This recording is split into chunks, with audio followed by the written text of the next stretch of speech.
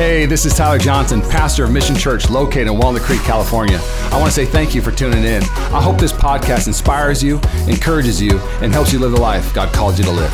Enjoy. Hey, good morning, Mission Church. So great to be here with you guys, as always. Just reflecting this morning through worship and communion. I love communion. I'm a huge fan of communion.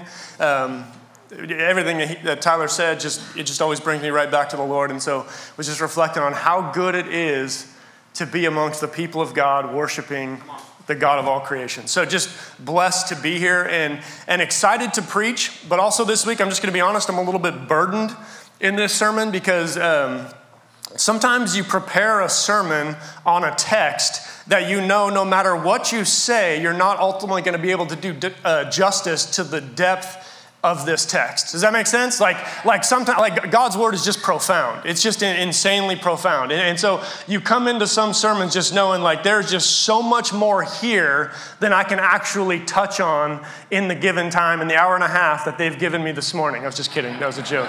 But you never know. We'll see. So, and so I just come to this this morning with a lot of humility, wanting to really kind of rightly handle the word of truth here, but also wanting to confess to you that there's a lot more in John chapter 3 than what I can actually give you this morning. So if you have your Bible, you can open it up. We're not going to read it yet, but you can kind of open it up and just kind of put your thumb in there. And one of the things that I was drawn to in this text, one of the things I want to help us do this morning is I want us to just kind of really understand what leads up to verse 16. Because most of us know John 3:16. If you've been around the church, if you've been around Christianity, if you've ever been to a sporting event, you've seen John 3:16 like hanging up on a sign, right? We're all familiar with for God so loved the world, he gave his only son, right? Like we know that verse very well. But as I was reading this text, I started to think, but how many of us are familiar with the context that takes place right before it, right? Like how many of us are familiar with what leads up to those famous words, right? And so I'll illustrate it like this. Raise your hand if you saw the movie Maverick. Anybody seen Maverick? Yeah, that's what I'm saying. Yeah. I love Top Gun. I love Top Gun. I could watch it. When Maverick was coming out, Netflix had Top Gun again. I was like, I'm going to watch it. And then my daughter was like, I want to see Maverick. I'm like, not without seeing Top Gun first. And we watched it again like 2 weeks later. I love Top Gun. Now, how many of you here, and be honest please, how many of you here saw Maverick but had never seen the original Top Gun? All right, okay, sorry Joe. Sorry, buddy. If I had known that I was about to just call out Joe Little, I wouldn't have done it. I'm sorry, dude. I'm sorry, yeah. I feel bad for you. It's funny though, because I met several people. And I was like, oh, you saw it? And they were like, yeah, it was so good. And I'm like, oh, cool. And then I was like, had you seen the original? And they were like, no. And I'm like, what? No, I feel bad for you. If you didn't see the original and you saw the second, sorry, Joe, but I feel bad for you, right? Like you didn't know that Goose died?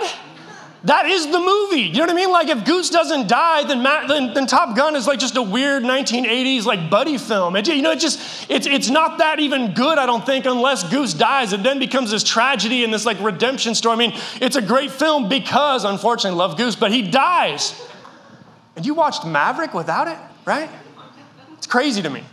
Sorry, Joe. Here's the thing, is you can watch Maverick first, but I believe that the experience is much richer when you know the story that comes before it. And similarly, we might be familiar with John 3:16, but our understanding will be enriched when we know the story that comes before it. And so we're going to jump in this morning. We're going to read John chapter 3, verses 1 through 16. If you have your Bible, you can read along, but I believe it's also going to be up here on the screen. Now there was a Pharisee, a man named Nicodemus, who was a member of the Jewish ruling council. He came to Jesus at night and said, Rabbi, we know that you are a teacher who has come from God, for no one could perform the signs you are doing if God were not with him. Jesus replied, very, very truly I tell you, no one can see the kingdom of God unless they are born again. How can someone be born when they are old? Nicodemus asked. Surely they cannot enter a second time into their mother's womb to be born. And Jesus answered, very truly, I tell you, no one can enter the kingdom of God unless they are born of water and the Spirit. Flesh gives birth to flesh, but the Spirit gives birth to spirit. You should not be surprised at my saying, you must be born again. The wind blows wherever it pleases. You hear its sound, but you cannot tell where it comes from or where it is going. So it is with everyone born of the Spirit. How can this be? Nicodemus asks. You are Israel's teacher, said Jesus, and do you not understand these things? Very truly, I tell you, we speak of what we know and we testify to what we have seen, but still you people do not accept our testimony. I have spoken to you of earthly things, and you do not believe. How then will you believe if I speak of heavenly things? No one has ever gone into heaven except the one who has come from heaven, the Son of Man. Just as Moses lifted up the snake in the wilderness, so the Son of Man must be lifted up, that everyone who believes may have eternal life in him. And verse 3:16, for God so loved the world that he gave his one and only Son, that whoever believes in him shall not perish but have eternal life. Pray with me. God, we are humbled by the reality of your goodness. And as we stand here this morning, as we look at this text, Jesus, we hear all of the things that you're saying, and maybe a little bit like Nicodemus, we're saying, what are you even talking about? But God, we pray that you would enlighten the eyes of our hearts and our minds, that we would know your truth. And I pray, God, that you would move in our hearts. Wherever we are, whoever is here today from different places in life, God, I pray that you would move in hearts by the power of your word and your spirit, in Jesus' name. Amen. Amen. So I'm gonna try to hit 3 points this morning. I'm gonna be honest. I'm not even sure that I'm gonna be able to finish 2, but we'll see. We'll see how it goes. So we're gonna go through 3 points. And the first point is this: is that we need to see Jesus for who he is. We need to see Jesus for who he is. See, this text begins with a conversation, right? There's this whole dialogue that's taking place between Jesus and this man named Nicodemus. And it's important that we understand who Nicodemus was, because his role in the Jewish society was significant. He was kind of a big deal. First, he was a Pharisee, right? And we hear about the Pharisees. Jesus had a lot of beef with the Pharisees throughout his ministry. But it's important to understand who the Pharisees were. They were a group of Jews who emphasized a diligent obedience to the law. Okay, so it wasn't even all Jews were Pharisees. It was actually kind of like a brotherhood, but it was a very, and probably the most influential group of Jews. And they emphasized just absolute and total obedience to the law, because they believed that that's ultimately how they would get God's favor. And so here's this guy, Nicodemus, and he's a part of this group who just takes rules and put them on top of God's law, rules on top of rules on top of rules on top of rules. And what the text also says is that Nicodemus was also a member of the Jewish ruling council. This would have been a group called the Sanhedrin. And the Sanhedrin was basically a big group of people who were given legislative authority over the Jews in the Roman world, right? So it was a religious body, but also really a legislative, like a legal body. And so he's a part of this group, right? And it would have been made up of Pharisees. It would have made up of this group called the Sadducees. It would have also been made up of the priests and even the chief priest. So it was a big deal. And so Nicodemus is a part of all of this. He's a big deal. He would have been wealthy. He would have been socially very powerful. He would have been educated. I mean, he would have just been like a real deal in that society. And he kind of comes to Jesus at night to address Jesus. And here's where we find really interesting, right? Because in verse 2, he says he came to him at night and he said, Rabbi, we know that you are a teacher who has come from God, for no one could perform the signs you are doing if God were not with him. And to be honest, like when you look at a lot of the interactions that Jesus has with Pharisees, you're like, this is starting pretty good.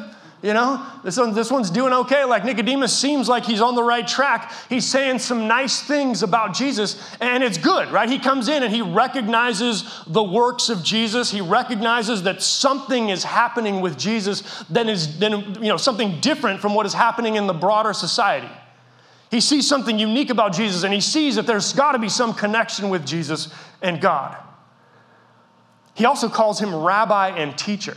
which is really significant. Maybe the most significant part of his whole address. I think Nicodemus was probably like, kind of like when you were a young, maybe if you were like a young man and you're going to like ask a girl out on the date, like you'd think about it, you know what I mean? Like the whole time you're like thinking about like, this is exactly what I'm gonna say, this is how I'm gonna say it, right? These are the words that I'm gonna use, like you come at it with like a plan. I think Nicodemus, as he was coming to Jesus that night, I think he was thinking like, these are the words I'm gonna use, this is how I'm gonna address him, this is what I'm gonna try to say to him. And so he calls him rabbi and teacher, which are great because those are terms of respect. I mean, those are terms of honor.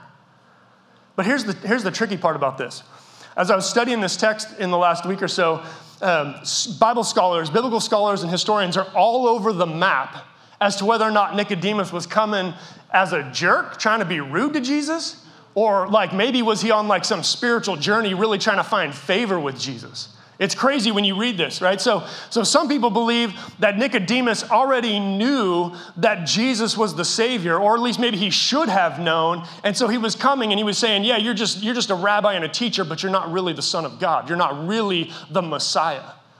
And other folks think, no. Nicodemus was on a spiritual journey here, and he really did see something unique in Jesus. And so he comes, and he's looking at this, and he's saying, yeah, there's something profound here, and he's just kind of trying to make nice with Jesus, coming with some niceties. Even a third option is there, which is that maybe what Nicodemus was doing, either intentionally or unintentionally, is there was probably a little bit of arrogance on his part. Do you know what I mean? Like he's a big deal and he knows he's a big deal.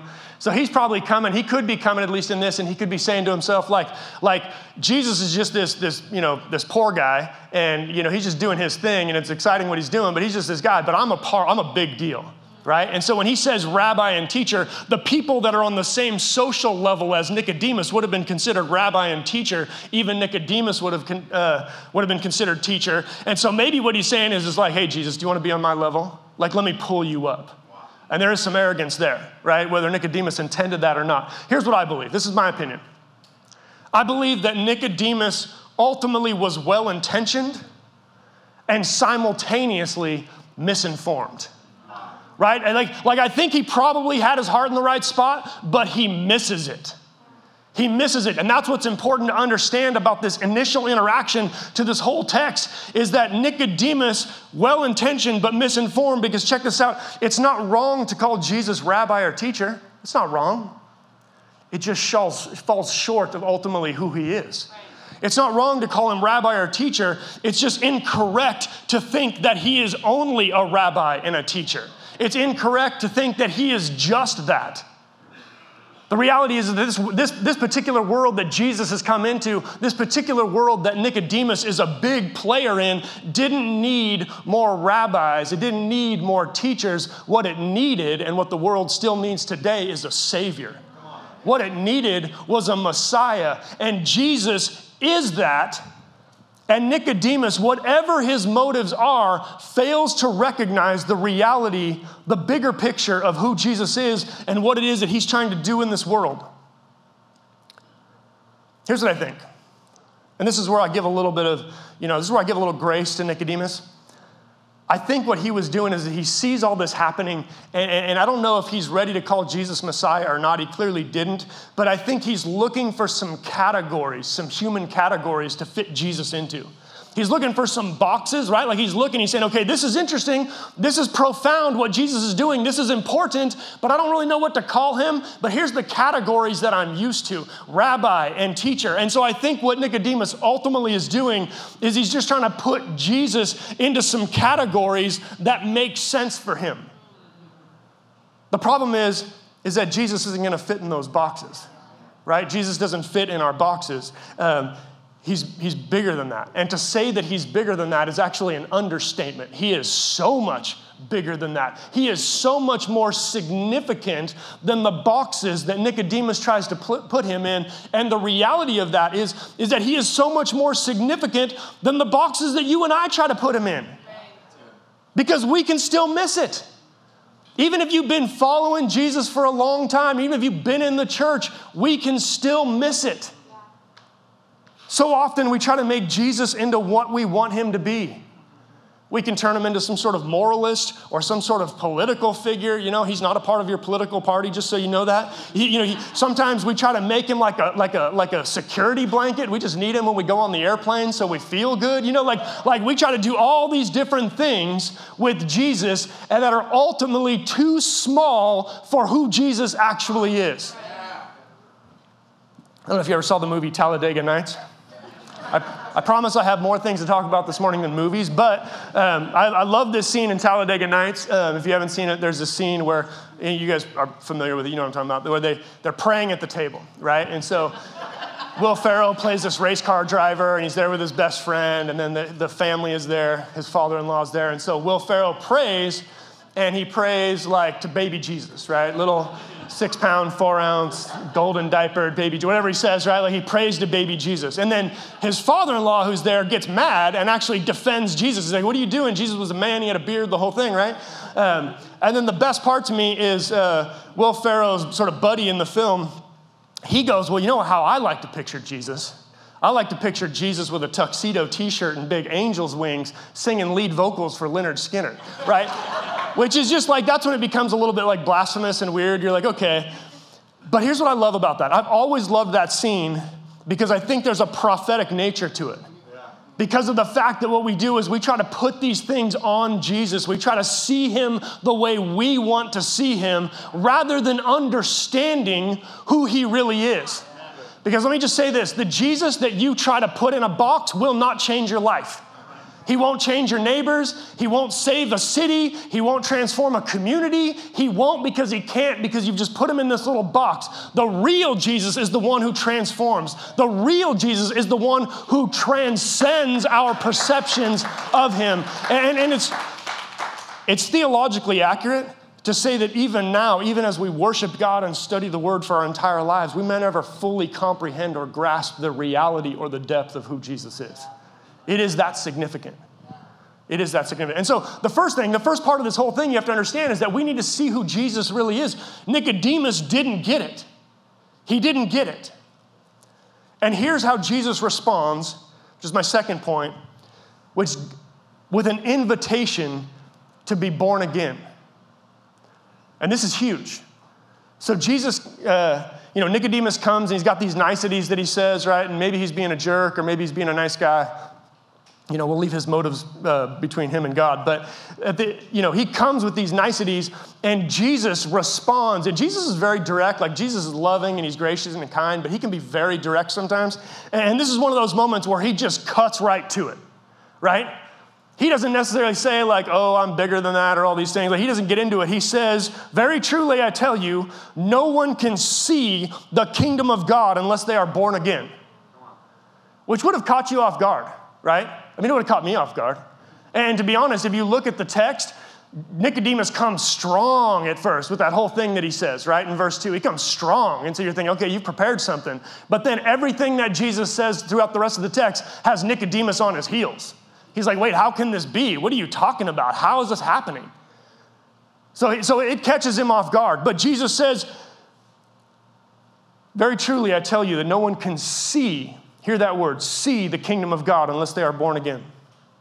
That word see in the text literally means to perceive or to understand.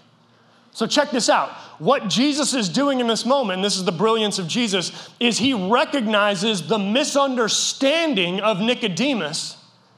And he says, here's why you don't see. Here's why you don't understand. Here's why you don't perceive, because you have not yet been born again. Which, I mean, that sounds great. And as Christians and as people who follow Jesus, we're like, okay, that makes sense to us, but that would have made no sense necessarily to Nicodemus, which sort of gives us an insight into his response, right? So if you look at the very next set of verses, Nicodemus then responds. He's like, well, how can somebody be born when they are old? Nicodemus asks, and then he asks like this kind of really strange and awkward thing. Surely they cannot enter a second time into their mother's womb to be born, right? Like, that's a weird thing to say, Nicodemus. But here's the thing, Nicodemus is a literalist. He's a literalist. That's what we see in this whole thing, right? Like he sees Jesus doing miracles in the world and he says, okay, this is not normal. Nobody could do this if they weren't connected with God. So I believe that you have to be connected with God. I get that. He's a literalist. And so then when Jesus says this, it throws him off. And so he goes to this very literal place when Jesus talks about being born again. And Jesus, in his kindness, tries to clarify. So then we get to verse 5, right? So Jesus said, okay, let me clarify. Let me expand a little bit on this for you because I want you to understand. He says, very truly, I tell you, no one can enter the kingdom of God unless they are born of water and the Spirit. No one can enter the kingdom of God unless they are born of water and the Spirit. So he says the same thing, but he expands on it. And the piece that I want you to catch is that he changes the word. In the first part, he says no one can see the kingdom of God. In the second part, he says no one can enter the kingdom of God. What's interesting is that if you look at it as just like no one can see unless they are born again, that could have been misconstrued as a closed door. That could have been misconstrued as, hey, look, you don't see this clearly. You haven't been born again. You're not a part of the club. You're not in this. But what Jesus does when he clarifies is he changes it into an invitation and he says, hey, look, this is not a closed door. This is an open door. And you have an opportunity now to enter into the kingdom of God and see with greater clarity what it is that God actually wants to do in your life. And so he changes it to this word enter, allowing Nicodemus to understand that there is opportunity here. And of course, he says born of water and of Spirit. I could probably talk for 2 days straight on what it means to be born of water, because that's a very confusing theological term, and there's a whole bunch of different, a lot of disagreement historically and theologically as to what Jesus said or meant about that. I'll just say this right now. The best definition I can give you is that when Jesus said you have to be born of water, probably refers to or represents repentance and cleansing, if that makes sense, right? But what Jesus is really talking about, which is what he continues to talk about throughout the rest of the text, is this idea of being a movement of the Spirit. You're born of Spirit. He says flesh gives birth to flesh. So here's where Jesus is. I think he's kind to Nicodemus in this, because I think he's giving Nicodemus some credit here. He says, look, I get it. I hear what you're saying, right? Nobody can re-enter their mother's womb. I get what you're saying, but that's a weird question, so I'm not really going to address that. I'm just going to say this, Nicodemus, flesh gives birth to flesh. Check. We've got that. We all understand that. We're all on the same page about that. But Spirit, and here's where it's going to blow Nicodemus's mind, Spirit gives birth to Spirit. What Jesus is saying is that this is not a movement of the flesh. This isn't just a normal movement of humanity. This isn't just a normal thing that happens. This is ultimately a movement of God's Spirit. To be born again, to use Jesus' words, is to be born again of the Spirit. And this is where Nicodemus actually would have gotten hung up, because why would he have to be born again? I mean, look at his life, right? I mean, Nicodemus is looking at this and he's like, why would I have to be born again? See, the Jews considered themselves to be privileged by having been born a Jew. They're like, we were born into the covenant. We were born into all the privileges and blessings of God's people. Why would I have to be born again? Why would I want to be born as anything other than who and what I am? And then he's lived this great life. Right? I mean, he's lived this great life. He's educated, he's wealthy, he's powerful, he's got social clout, people respect him, right? Like, he's got it all together. And he's thinking to himself, why do I need to be born again? Why would I, of all people, need a fresh start? He's got a great story. He's got a great life. And the reality is that, we all come into the church or into Jesus, or just even here today, if you're not really with Jesus yet, we're glad you're here, and we all come to this moment with a story, right? Everybody does. You have a story, I have a story. And some of our stories are great, like Nicodemus. Some of you guys were born into great circumstances. We were born into maybe wealth or great families, or we were born in the church, or we've had great opportunities for education, and our story has been great. Other folks, maybe not so much. Sometimes we're born in rougher families. Sometimes we're born in poverty. Sometimes we're born in places that we don't want to talk about. Sometimes we come from places that we don't necessarily want to talk about. But here's the thing. No matter which story you were born into, the one thing that is true of everyone in this room, and the thing that was true of Nicodemus, which he misses, by the way, is that every one of us has a problem with sin. Every one of us, doesn't matter what your story is, every one of us has a problem with the brokenness of sin. We are all sinful. We have all fallen short of the glory of God. And that's Nicodemus's problem here, is that he doesn't see that. He thinks he's got it together. He thinks he's figured it all out. He's like, look, I'm a Pharisee, I'm a teacher, I'm a big deal, I'm a part of the Sanhedrin, like I'm a part of all this stuff. I'm not necessarily in need of what I think you're offering right now, because he doesn't understand the reality and the weight and the problem of human sin. And I don't care what story you come in here with today, the reality is that we all have sin, and we all need to receive the redemptive promises of God through this experience that Jesus calls being born again. We're all invited, because being born again is part of a new story. It's literally the making of a new story. Being born again, what Jesus is talking about, and if you've experienced this, I've experienced this, I know many of us in this room have experienced this, but if you've experienced this, being born again is like a personal, fundamental revolution. It's a radical changing of everything that you thought you were and everything that happened to you previously up to that point in your life. It's a moment in which God says, look, I know you have a story. I know you have parents. I know you have this. I know you have that, but I'm going to be a new father to you. You're going to be into a new family. There's going to be a new story, a new future, a new hope, a new set of promises. And God literally from that moment on rewrites our story, changing us in a way that we never thought we could be changed. And it doesn't matter. Here's the thing is going back to that idea of sin, like we think about, okay, well, I'm a sinner. I'm broken. And if you're here this morning, or if you're hearing my voice in any way, if you're watching this on the live stream later or the recording later, whatever it is, I just want you to know that your story does not inhibit the work of God. It doesn't matter how good your story is, and it doesn't matter how broken your story is. It doesn't matter how bad your story is. It does not inhibit the work of God. Nothing, and I mean nothing in all this world can stop God from changing your life. The reality of your sin is not too big. It's not like God looks at you and says, well, you know what, that one time, that was too much for me, you know?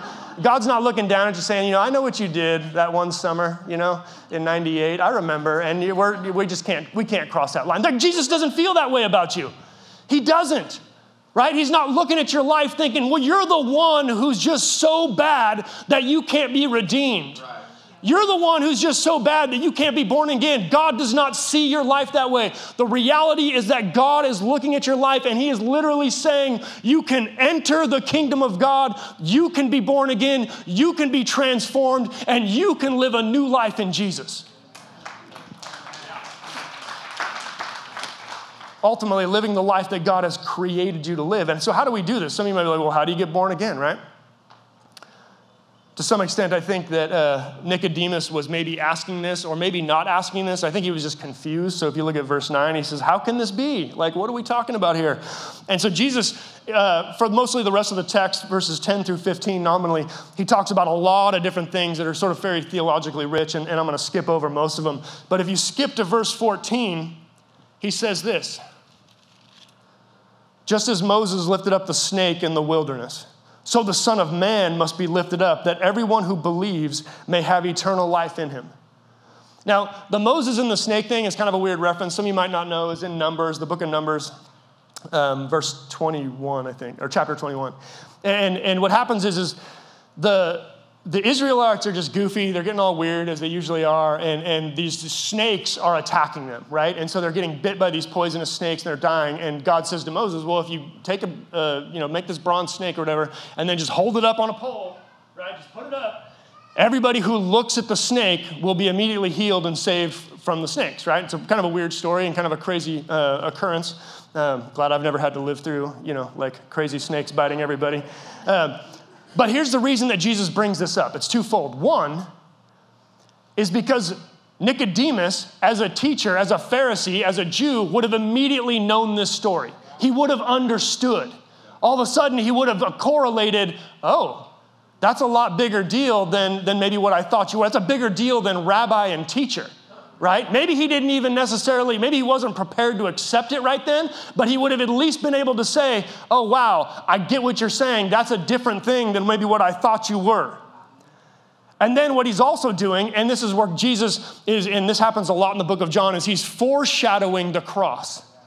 Very sort of in a veiled way. He's not like, I'm going to go and be persecuted by the Romans and then hung on a cross and die for your sins. He doesn't explain it in that level, but what he's saying is, look, so the Son of Man must be lifted up. Just like the snake was held up on a pole to save the Jews, so the Son of Man, so will I have to be lifted up. What he's saying is ultimately is that, and what he's doing is he's foreshadowing the gospel for Nicodemus. Because check this out. Nicodemus has this really interesting place in the book of John where he appears 3 times. First time is in John chapter 3. We're reading about that right now. The second time is in John chapter 7. John chapter 7, sorry about that. John chapter 7, people are griping about Jesus. The Sanhedrin and the Jews are all griping about Jesus. And Nicodemus actually tries to defend him. And they like shout him down. They like yell at him and just basically tell him to shut up. And so there's that moment where Nicodemus, you might almost think like, is he starting to believe or is he believing? He just doesn't want to admit it to the Sanhedrin. Like but he's definitely in process, you think. But then here's the most interesting piece. Is that in John chapter 19, after Jesus dies, there's a man named Joseph of Arimathea, who I believe is also a part of the Sanhedrin, who goes to Pilate and says, can I take Jesus' body off the cross? And it says that Nicodemus goes with him and takes a bunch of basically embalming spices, and they basically embalm Jesus' body together. Because here's what I think happens.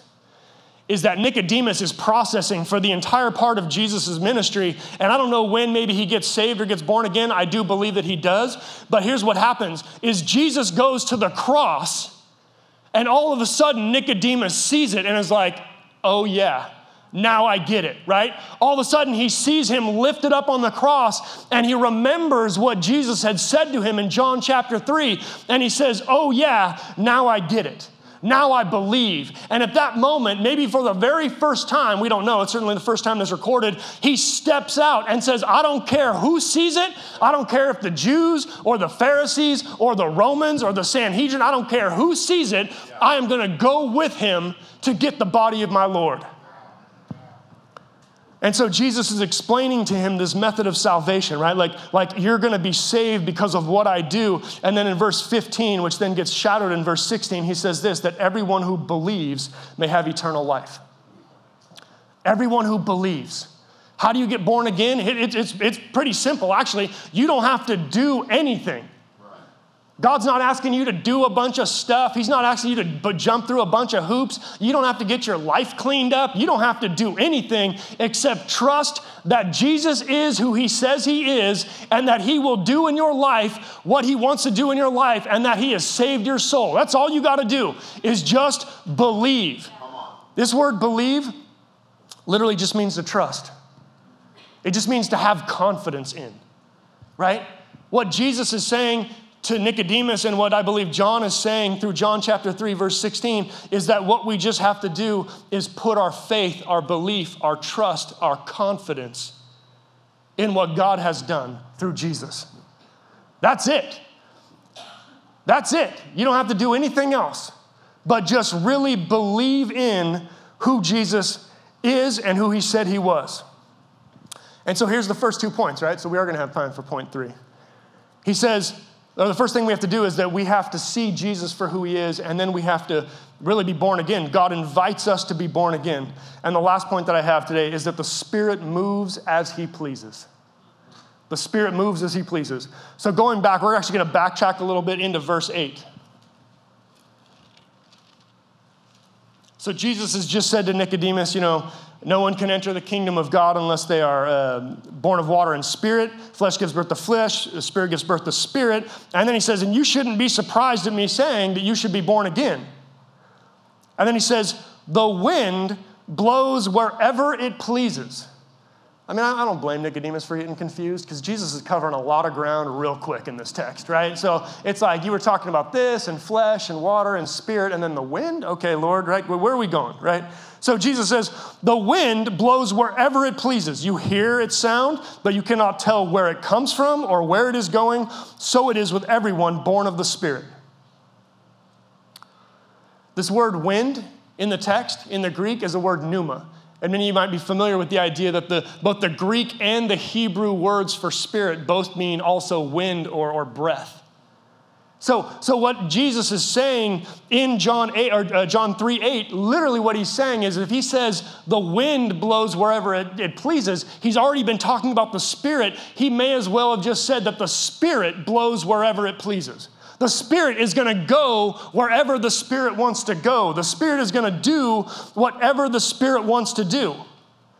And he says you can hear it, but you don't know where it's come from or where it's going. In other words, it's like the wind. He's comparing the Spirit. He's comparing the movement of the Spirit to the wind, saying, yeah, you can sort of see or hear or understand the effects of the wind, but you're never going to know where it comes from, where it goes, what's causing it, what its origin is, what its destination is, what its direction is. You just know that it's moving.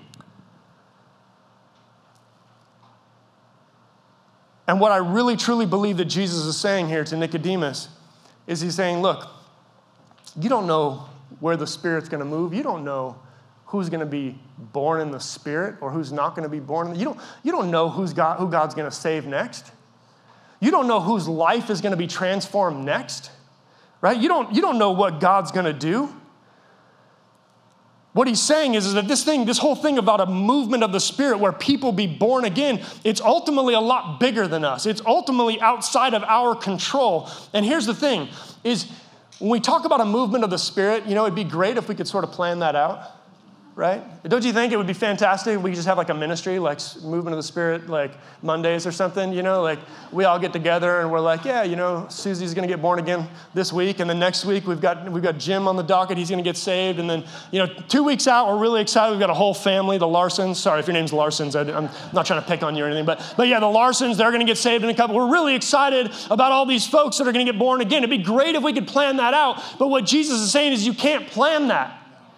You can't control that. You ultimately can't even understand it because the reality of all this whole thing is that God is going to do what God wants to do. Jesus is going to save who Jesus wants to save, and we believe that he wants to save everyone. The thing is you cannot plan for a movement of the Spirit, but you can do two things. You can pray for it, and you can prepare for it. That's it. That's all you can do. It doesn't depend on you. Right? It doesn't depend on you. It just depends on God moving, but you can pray for it and you can prepare for it.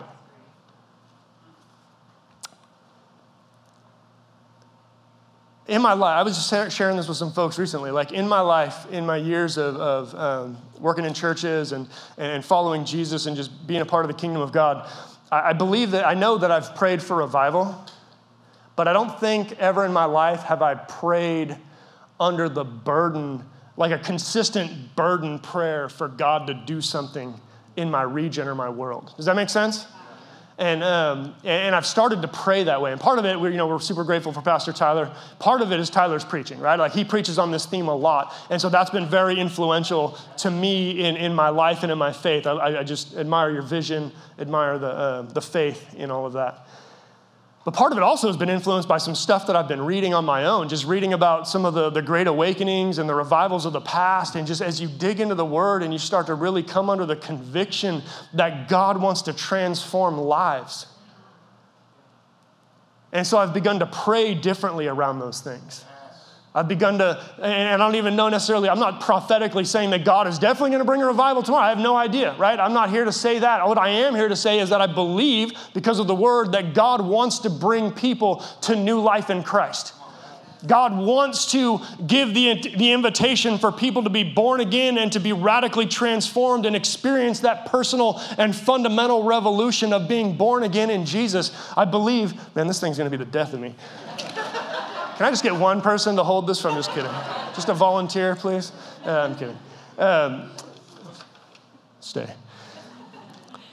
I believe that God wants to do all those things. And all I'm doing in my own personal prayer life is just saying, God, okay, let's do it. Right? If you're going to save 10, save 10. If you're going to save 100, save 100. If you're going to save 1,000 or 10,000 or 1,000,000, then do that. But God, let's do it, right? And so I think what we do in this is we begin to posture ourselves, we begin to position ourselves in a place where we're saying, okay, Jesus, we're ready for you to do what you want to do. Whenever and however you choose to do it, we're just ready for you to do what you want to do. And here's what I'll say is it's a good thing that we're not in control. It really is, right? It might, like I joked about having a movement of the Spirit ministry. That's really a bad joke when you think about it, because it's a good thing that we are not in control. Because here's the problem. The problem, and then I'll go back to the text. The problem with Nicodemus isn't necessarily who he would have chosen to be born again. It's who he wouldn't have chosen. All right, Nicodemus was a very powerful man. He was a Jew. He was a law-abiding Jew that emphasized certain things, had been trained to emphasize certain things. And I can guarantee you that he would have chosen people to be born again who were just like him. He would have chosen law-abiding Jews, maybe even just Pharisees. You know who wouldn't have gotten saved? The woman at the well in John chapter 4, the very next chapter. She wouldn't have gotten saved if it was up to Nicodemus. You know who else wouldn't have got saved? John chapter 8, the woman caught in adultery, right? You know who else wouldn't have gotten saved? Me. He wouldn't have chosen me. You know what I mean? He might not have chosen you. The reality is the problem is with this whole thing is that if we're in control of what God's doing, which we're not, but if we were, we would just choose people that are just like us, right? That's just what people do. It's just what you do, right? And that can be, that can be expressed in very, very bad ways. But the reality is we're all sort of prone to that on some level. And actually what I know is, I just don't have time to dig into it. There's a layer, there's a theme in this text that over and over and over again emphasizes that God wants all people, that nobody is excluded. And I really do believe that part of this text is speaking against this sort of like heterogeneous thing that the Jews had built, right? Like it's not just about this whole little thing. It's really about this bigger picture of God saving all kinds of people from all kinds of places, bringing salvation to all different communities, just doing something that is so much bigger and significant and profound than you and I could ever even dream.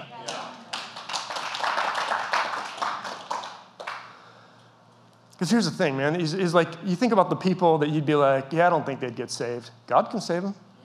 Your weird neighbor with all the political bumper stickers that you don't agree with, you think Jesus doesn't want to intervene in that person's life? And it's not because of the politics. It's because we all need redemption, right? Your cousin that bugs you, you think God, you're like, yeah, God, save that, right? Like please, but the reality is that all the people, even the people that have hurt you, the people that you would say, God, no, I don't even know if I want them to be saved. The reality is that God can save them. The reality is that there is nobody, not anybody on this earth, who is beyond need or beyond the reach of the power of God. I don't know who's going to get saved or who's not going to get saved. That's not for me to know, right? That's the point of what Jesus is saying here. But what I do know is that God is at work. What I do know is that whether I wake up or whether I sleep or whether I go to work or whether I don't, whether I preach or pray or do any of those things, God, the Holy Spirit, is already moving. The Holy Spirit is already blowing. People's lives are going to get changed whether you and I are ready for it or not. The reality of it is do we get to participate in the redemptive purposes of God in this world? That's the invitation that we have. And so we begin praying and we begin preparing. And here's what I'll say. There's probably a lot of things that we need to do as people to prepare for the movement of God. There's probably just a lot of stuff, and it's probably more than I can even imagine, more than I can even come up with, certainly more than I could teach you right now. But I believe that Mission Church in this moment has been taking some steps to be prepared. So you saw the announcement, you've seen the announcements over and over again for the first 40 groups that Mission Church is doing, right? What these groups literally are is if you're new to faith, if you're new to Jesus, if you've recently been born again, and by recently, I don't have a time limit on that, okay? If you've just become new to this whole thing about Jesus, then we have a place for you.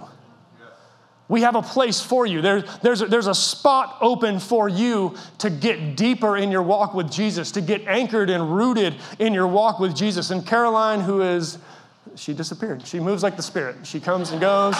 We don't know where she is, but she's somewhere. That's for sure. We do know that. She's doing something important. Caroline has done a lot of great work to put these groups together. We're going to have 3 groups starting right now, right? So we're going to have 2 co-ed groups that are going to be ran, and then myself and Nick Turkovich, we're going to be leading a men's group. So if you're new to Jesus in any way, shape, or form, come be a part of this.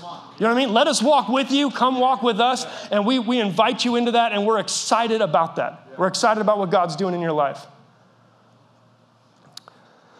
I remember when my oldest daughter, who's sitting right there, she doesn't like attention, so I'm doing it to mess with her. Her name's Audrey. She's 14. She'll be 15 in a couple weeks. She doesn't usually dress like a softball player unless she has a tournament, which she does today. So anyways, when she was first born, and we were the new parents. We were excited. You know, if you've ever been down that road, like you're all fired up about it. And I remember, we were all fired up to go to like our, like the 1 month, like the new baby doctor's appointments. You're like, we're going. It's our 1 month appointment. We're really excited. We're going to go, maybe pick up diapers on the way home or whatever. So we go and we go to the doctor, and our doctor had previously worked in labor and delivery. So he was a pediatrician, obviously, but he had previously worked in labor. Anybody here work in labor and delivery? Okay, nobody, sorry. Every time I ask you guys, only one person has raised their hand this whole morning, which was Joe. So thanks, Joe. Thanks for being that guy. Anyway, so labor and delivery, right? So he had worked in labor and delivery, and he was just telling us about how much he loved babies. And maybe he just says that to all the new parents because it makes you feel warm and fuzzy inside. But I remember him telling us about how much he loved babies and how he had worked in labor and delivery. And I remember him telling us, he called himself a birth junkie. He goes, I'm a full-on birth junkie. And I'm like, what do you mean? What does that mean? He goes, I just love being a part of births. He's like, I just love it. And he's like, and he told me, he said, that's why I asked if anybody here is part of that. Nobody is, obviously, so it's not relevant to any of you. But he said that a lot of people who do labor and delivery work as nurses or as doctors, they're like addicted to the process. Like they love doing it. And he's like, it's like an adrenaline rush.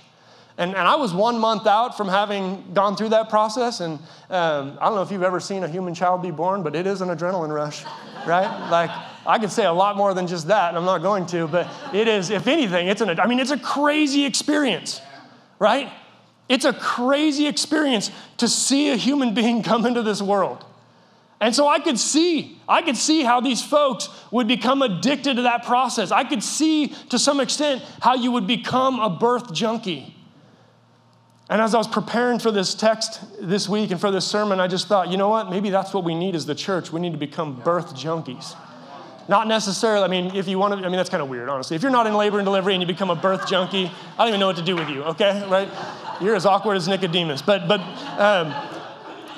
what we need to do is become birth junkies for people who are born in the Spirit, right? We as the church need to be so excited and so prepared and so intrigued and interested and ready that no matter who is getting saved, whether it's your weird neighbor or your weird cousin or your coworkers or whoever, that no matter who is getting saved, that we are, as the body of Christ, excited to come alongside these people and say, hey, we're fired up for what God's doing in your life. We want to help you in this season. We want to walk you through this. I'm sorry, I should have invited the band up like 5 minutes ago. You guys can head up. Yeah, you guys can head up. Here's what I believe, Mission Church. Here's what I believe. In the biggest picture of all this, what I believe is that God wants to do a transformative work. That's what he's always been doing. That's what he's been doing ever since he took Abraham out of his father's house. Like he's been doing it forever, transforming individuals, transforming families, transforming marriages, transforming regions, transforming communities. And what I think sometimes is, that we live in the Bay Area. We've lived here, if I've lived here for a long time, I've lived here pretty much my whole life. Maybe you have as well. And we start to just accept the fact that this is like a very unchurched region. And we just say, okay, that's where I live. I live in the Bay Area. People don't get saved very much. People don't come to church or whatever. And I think we start to accept that, rather than having faith that God can transform that. Does that make sense? I think we start to just live in this sort of acceptance that that's just the lot that we've been given, rather than defaulting to a faith that God wants to actually bring a transforming work to all the people, all the places, all the institutions in this land. And so, Mission Church, my hope and my prayer and my encouragement to us this morning is that we would put our faith in the words and the work of Jesus here. Whether we find ourselves like Nicodemus or not like Nicodemus, that we would, one, if you've not been born again, receive what God has for you, but two, that we as the church would be prepared to shepherd and steward whatever movement of His Spirit that He brings to us. Let's pray. Father, your word is so good. Your truth is so good. Your power is so much bigger than us. The promises that you have are so much bigger than us. And Holy Spirit, we just pray that you would blow in this house, blow on these people, blow in our lives, in our families, in our communities, our schools, churches, hospitals, institutions, wherever. God, just blow throughout this land. We pray, God, that this region would be transformed. We pray, God, that you would do something that only you can do and that ultimately brings something new and significant to a land that's broken, a land that is dry, a land that is thirsty, God. We recognize that we have a need. We recognize that this world has a need, and we recognize that you are the only one who's able to fulfill that need. And we pray this in Jesus' name. Amen. Thanks again for listening to the Mission Church podcast. If you enjoyed it, make sure you subscribe so you can keep up on our weekly sermons. If you're in the Bay Area, we invite you to come join us on Sundays. You can find all the details on our website at missionchurchca.com. Again, thanks so much for listening, and we hope to see you soon.